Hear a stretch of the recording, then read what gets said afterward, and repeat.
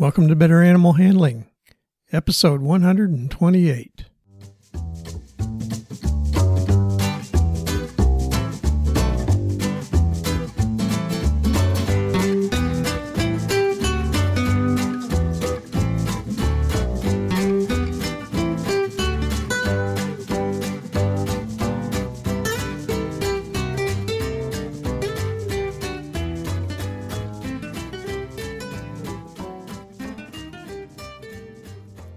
From the center of Missouri, USA, I'm C.B. Chastain, your guide to better animal handling, and Abby, my cattle dog, and always blue-colored co-host. Say hi, Abby. Our goals are to improve your knowledge of why domestic animals from Chihuahuas to Clydesdales act as they do, and how to better handle them safely and humanely. Today's episode is on, should you kiss your dog? Our topics for this week are risks of being bitten in the face kissing dogs and the risk of infection from dog saliva.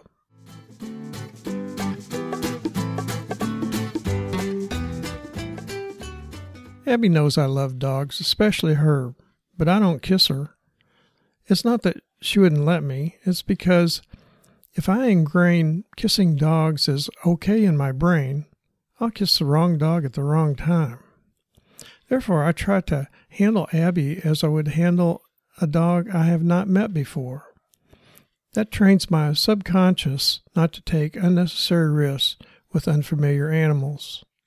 I do the same thing handling my horses. I handle them in ways that would protect me if I was handling an untrained horse.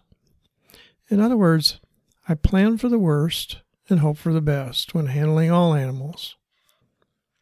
I also do not want to have someone watch me cut corners, especially children, and have them think it's okay under all circumstances.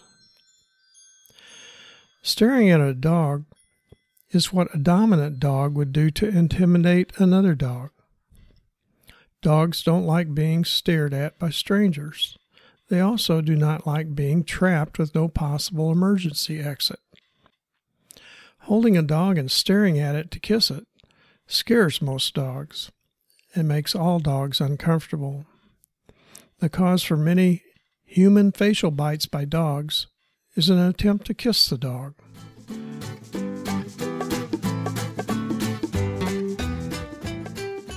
Dogs don't have fingers and opposable thumbs. Anything that stinks or looks weird, they want to investigate, but they have to use their mouth. Some nose magnets are kitchen spills, dead birds, other dogs' bottoms, dirty kitty litter, and toilet bowls.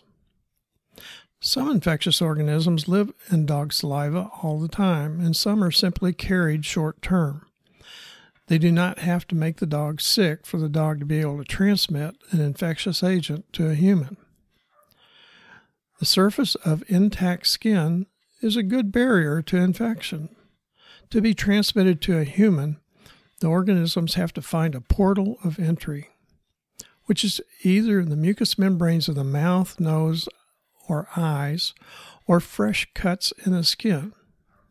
Kissing a dog brings infectious agents in the dog's saliva near your portals of entry. Even after entering a human, the infectious agents may not cause disease in a healthy adult human.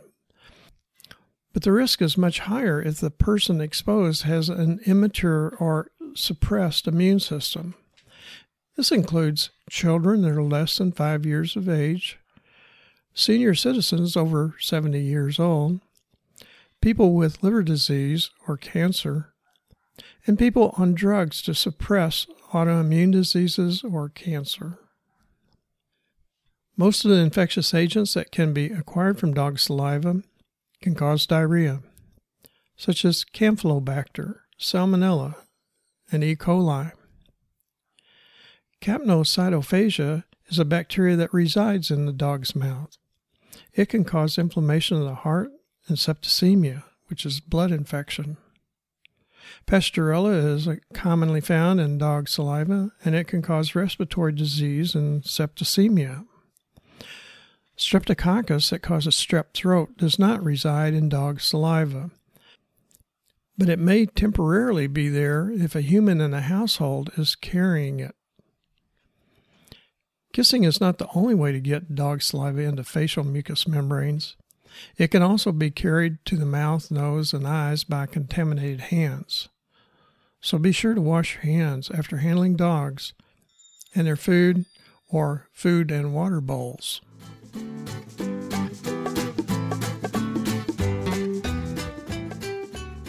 Now let's recap the key points to remember from today's episode. Kissing dogs will put you in risk of being bitten in the face.